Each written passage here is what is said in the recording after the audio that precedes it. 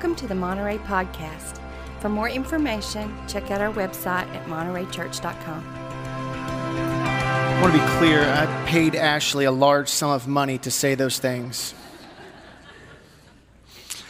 Before we get started this morning, next week, Barry will be starting a new sermon series called The Unsettling Messiah. And hopefully in your chairs, you got one of these cards. And we'd like you to do something for us to help us get started with the series. We'd like you to answer a question. And the question is what is unsettling about following Jesus to you? What is unsettling about following Jesus to you? And you can do that a couple ways. You can scan the QR code on the screen right now and answer it that way. You can scan the one that's on this card right here, or just fill out the back of the card with that answer and drop it in the offering tray when it's passed a little bit later on in the service. This will help us. We're going to be using these starting this upcoming Sunday and several Sundays after that. But because we are using it this upcoming Sunday, we would love to get your responses as soon as possible. But if at all possible, please reply to us by Wednesday so we have some time to do that. So, we've been talking about what it means to move from me to us. And you just heard Ashley Davis talk about what it means to be a part of community. We've been in this series since August 22nd talking about movement, about a road that we're traveling, moving from me to us, to a community of believers, not just a bunch of individuals. A community that commits to one another, that commits to our hurts, commits to our joys, and commits to carrying each other's burdens. A community that, more importantly, commits to the mission of God that may be going on here, but more importantly, of what happens out there. In talking about moving from me to us, we have to take a hard look at what it means to be me, of whatever it may have felt like when you first showed up here, and you decided to kind of sit down and see what this place is about, and you take a look at yourself, and you begin to ask questions when you come as a me. We show up here as a me, and we start to ask questions like, what does it mean for me to be me here? What do I like about this place? What do I dislike about being here? What fills me up? How am I served, and how am I serving? Do I like the worship, the sermons, the classes, the teen group, the children's ministry, the young adult classes? Do they speak to me? Do I fit here? Do I belong here? Am I wanted here? In all honesty, these are great and valid questions, but I cannot stay just me. If the questions about being a part of community stop with me, what I get out of it, then I might have missed what it means to be a part of us. A part of us, not just me, but us. But wait a second, this is very comfortable, right? This is a very comfortable seat to be in. We like this seat. It's comfy.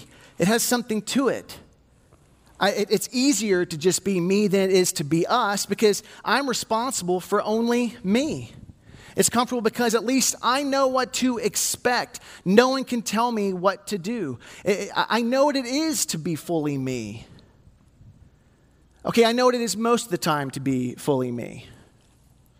Okay, some of the time I know what it's like to be me. Occasionally I know what it's like to be me. And maybe me looks a little different in us. But it's certainly easier to be me than it is to be us, right? This is more comfortable. No one can tell me what to do. No one can tell me how to do it. It's contained. I get to control it. At least I have an illusion of control.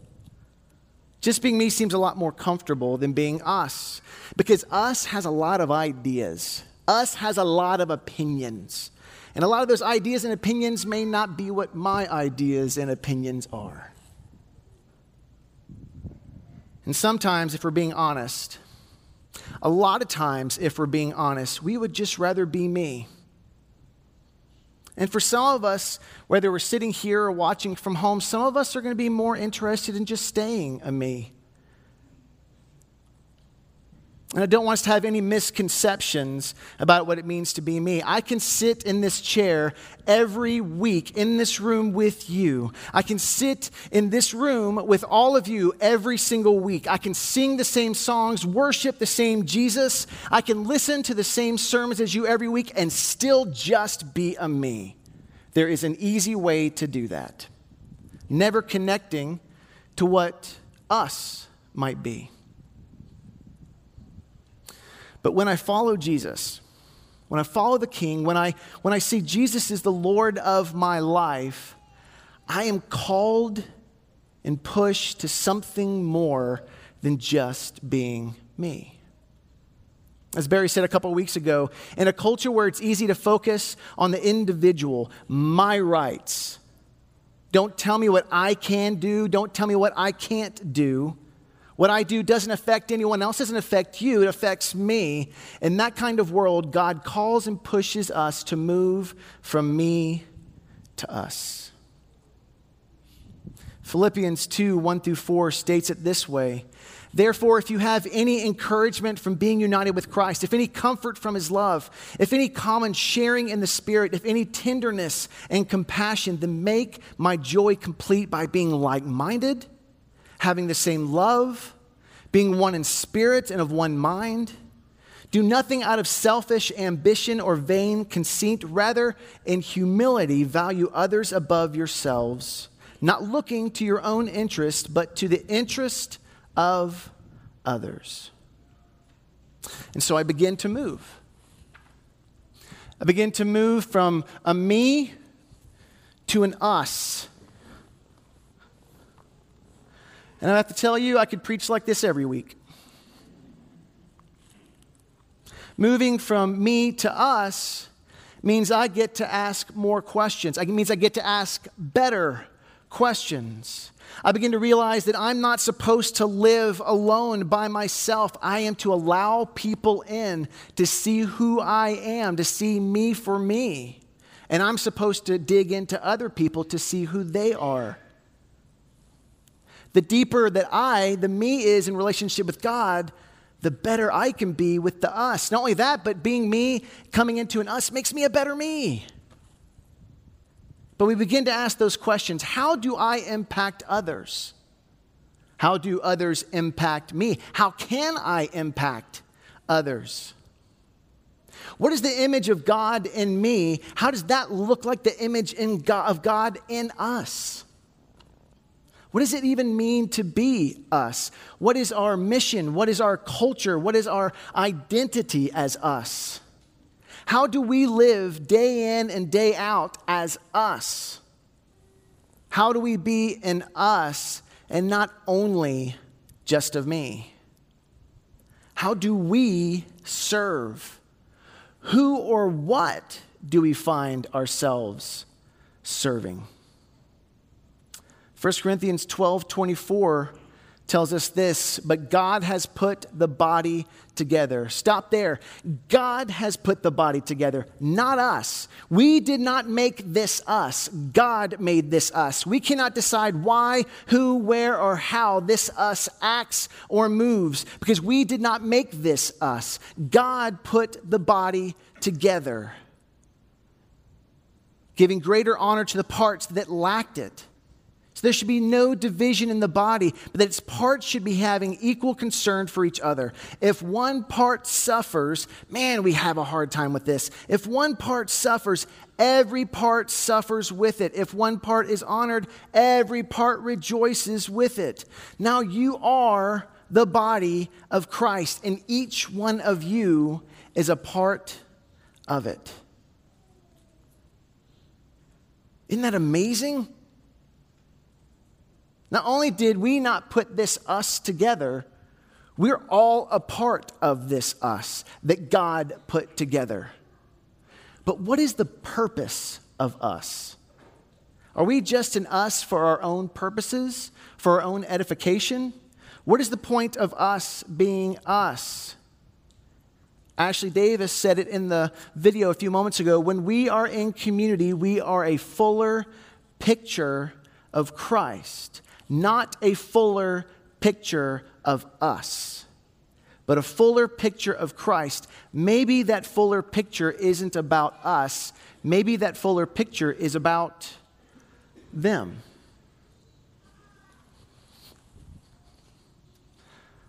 Maybe the fuller picture is about the other side of this doorway, this figurative, sometimes literal door frame. Them on the other side. Because we talk like that a lot, don't we? Us here and them out there.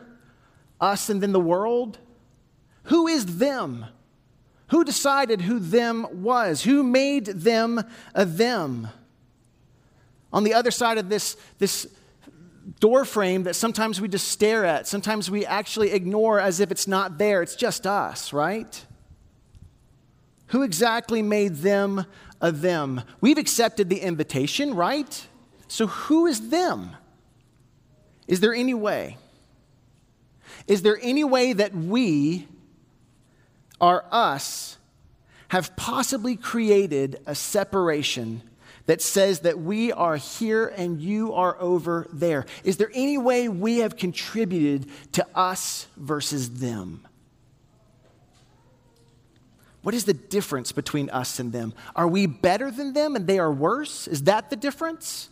And if we say Jesus is the difference, absolutely, Jesus is the difference. If we say that and we hold on to that, then the question still comes back to, what is the purpose of us in relationship to them then? Matthew 25, 31 through 40. When the Son of Man comes in his glory and all the angels with him, he will sit on his glorious throne. All the nations will be gathered before him, and he will separate the people one from another as a shepherd separates the sheep from the goats. He will put the sheep on his right and the goats on his left, and the king will say to those on his right, "Come, you who are blessed by my Father, take your inheritance, the kingdom prepared for you since the creation of the world. For I was hungry, and you gave me something to eat. I was thirsty, and you gave me something to drink. I was a stranger, and you invited me in. I needed clothes, and you clothed me. I was sick, and you looked after me. I was in prison, and you came to visit me." Then the righteous will answer him, "Lord, when did we see you hungry and feed you, or thirsty and give you something to drink? When did we see you a stranger and invite you in, or needing clothes and clothe you? When did we see you sick or in prison and go to visit you?" And the king will reply, "Truly I tell you, whatever you did for the least of these brothers and sisters of mine, you did for me." Now, this is a little bit of a scary scene, a little prophetic, a little eschatology that we have going on here from Matthew 25. And we often view this text, we view it from a me or us mentality, a self-preservation mentality. Well, of course I want to be the sheep, not the goats. How many of us here go, "I want to be a goat"? How many of us are going to say, "I might be a goat"? How many of us are going to say, "I want to be the sheep"? "I think I'm the sheep. I hope I'm the sheep"? So if we think that way, then we're the sheep. Who's the goats? Who do we apply to being sheep and goats? Are we good and they are bad? Now, we may not say that. We may not say that directly. Sometimes we may even think that. But man, there are times when we certainly act like that, isn't it? As if we did something to gain this salvation. It's easily defined, it's easily contained, and it's easily controlled when we determine who are the sheep and who are the goats. But there's a problem with us determining that. We're not the shepherd. We don't get to determine the sheep from the goats. We don't determine righteous from unrighteous people. We don't determine worth. That is God's job. That is Jesus' job, that while we were yet sinners, Christ died for us. In this picture, in this image that we're given from Matthew 25, the sheep and the goats don't get determined who's the sheep and the goats. The shepherd does. In this image we are given, we have one goal: to walk through this door frame, to feed the hungry, quench and restore the thirsty, make a place for the stranger, clothe the naked, bring healing to the sick, and visit the prisoner. Now here's the question: what are they hungering for? What are they thirsting for? Why might they feel lonely or outcast? What might they need to be covered with? What wounds might they be carrying? What holds them prisoner? And if we were to be, again, honest with ourselves, these are great questions we probably should be asking about ourselves, our us. Not just them, but about me, about us. There's another thing I want us to see about this text that Jim Beck pointed out in a class several years ago and has shaped me. And I want to look at Matthew 25, starting in verse 35 again. And the question is this: where is Jesus in this picture? The Son of Man comes, separating like a shepherd, and the Son of Man, the shepherd, says this: "For I was hungry, and you gave me something to eat. I was thirsty, and you gave me something to drink. I was a stranger, and you invited me in. I needed clothes, and you clothed me. I was sick, and you looked after me. I was in prison, and you came to visit me." Jesus is already with the hungry, the thirsty, the stranger, the naked, the sick, and the prisoner. He's already there. If Jesus is already there with them, and Jesus is already there here with us and with me, then what does that say about our purpose between us and them? Maybe our purpose isn't to define a difference between us and them, but our goal is to partner with Jesus wherever Jesus is, versus us deciding who is worthy and unworthy, whether we mean to or not. Maybe we simply partner with wherever Jesus is. Maybe there is no us or them. People have never been, are not, and will never be our enemies. Sin is our enemy. Satan is our enemy. But people, as Ashley Davis said at the beginning in the video, people are God's children made in his image. Some of us have accepted the invitation, and some of us have not accepted the invitation. But Jesus is still working in both places. God's mission is everywhere, and our goal is to join with him in his mission, not our own. Genesis 4:9, am I my brother's keeper, that Aaron brought up last week? Yes, we are our brothers and our sisters' keeper. Yes, we are. Luke 9:27, who is my neighbor? Everyone. Everyone is my neighbor. Here's one of the more interesting parts about what we've been talking about these weeks, and including me, how I've talked about it so far this week.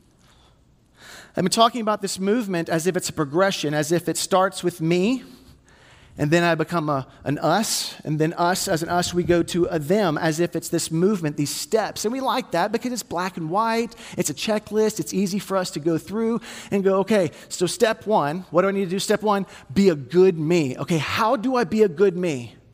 Well, do this, don't do that. Perfect, step one, done. Ding, step two, let's go to step two. What's step two? Be the best us. What does it mean to be the best us? Best us. Do this, don't do that. Step two, got it, perfect. Ding, step two's done. What does step three mean? Step three is we step through the door and we grab them and we bring them back to be part of us. Step three, what do we tell them? We tell them how to do this and how not to do that. Step three, ding, we're done. But don't question why we do this or don't do that. It's the way we've always done it. And if you question too much, if you challenge too much of why we do this and don't do that, we may have to send you back out there with them. Now, we don't necessarily say it that way, but we do think that way. We do act that way sometimes. We like steps because steps give us control. And that right there might be the problem. Do we think we have control over becoming the best me? Do we think we have control over being the best us? Do we think we have control on how to tell them to be the best us? In reality, being me, being us, them being them, all of these things are happening at the same time. They're in concert with one another. They're fully engaged with one another. They're simultaneous with each other. We have an image that we have been created in, and it is about us letting go of control of what it means to be me, us, or controlling them. Maybe it's about an image that we're to be moving towards, not controlling. And if it's not about us controlling me, us, or them, then what is it about? Galatians 2:20 and 21. I have been crucified with Christ, and I no longer live, but Christ lives in me. The life I now live in the body, I live by faith in the Son of God, who loved me and gave himself for me.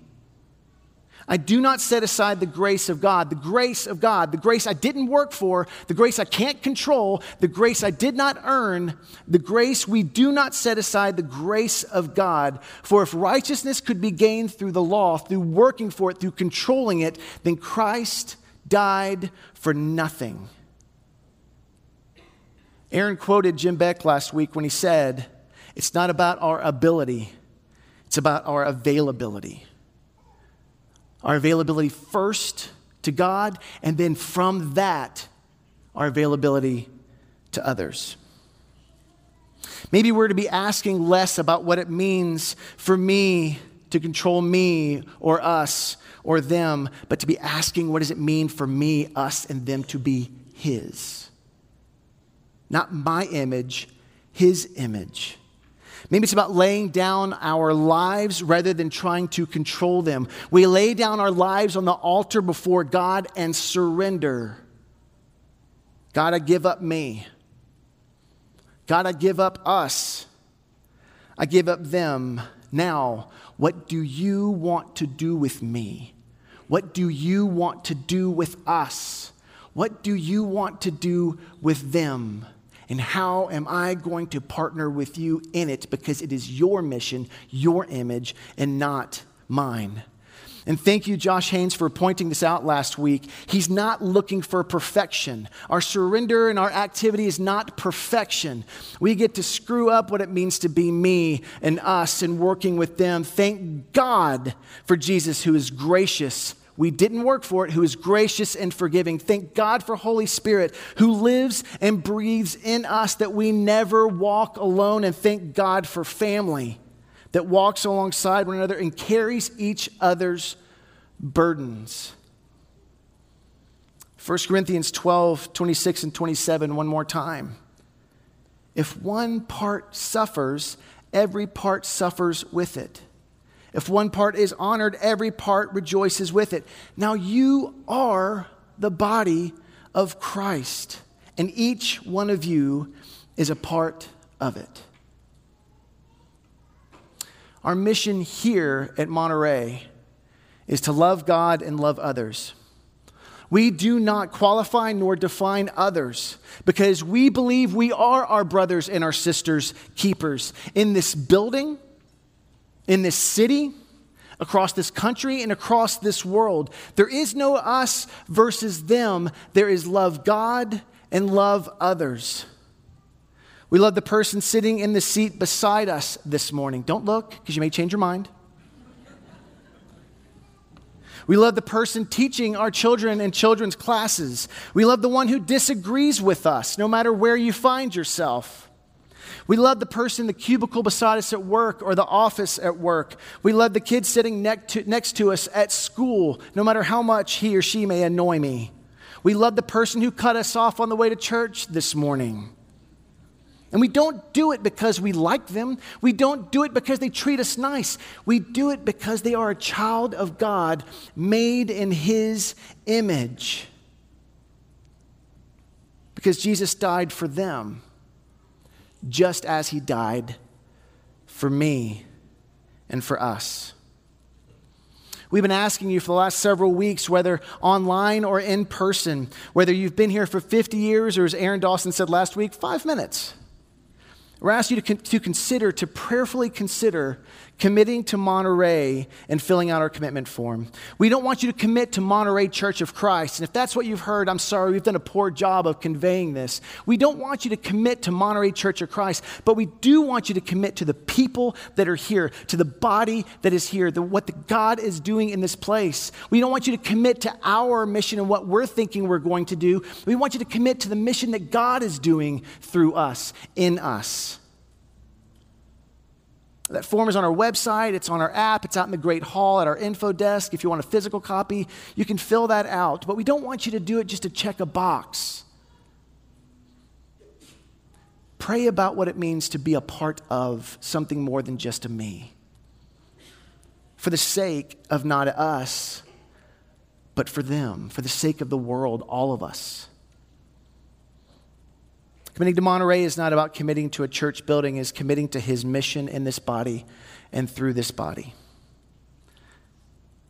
I didn't see the video before I was planning all this out, but this right here is the crux of it that Ashley Davis said in the video. Again, I repeat it. When we are in community, we are a fuller picture of Christ. Pray with me. God, we are so wonderfully broken,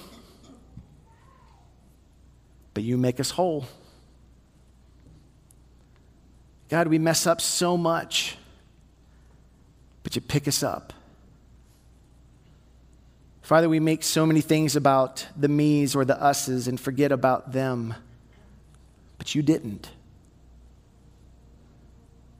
God, remind us what it means to be more than just me or us, what it means to be a bigger part, not just a local church, but a church that impacts the world, not because of our image, but because of yours in us, all of us.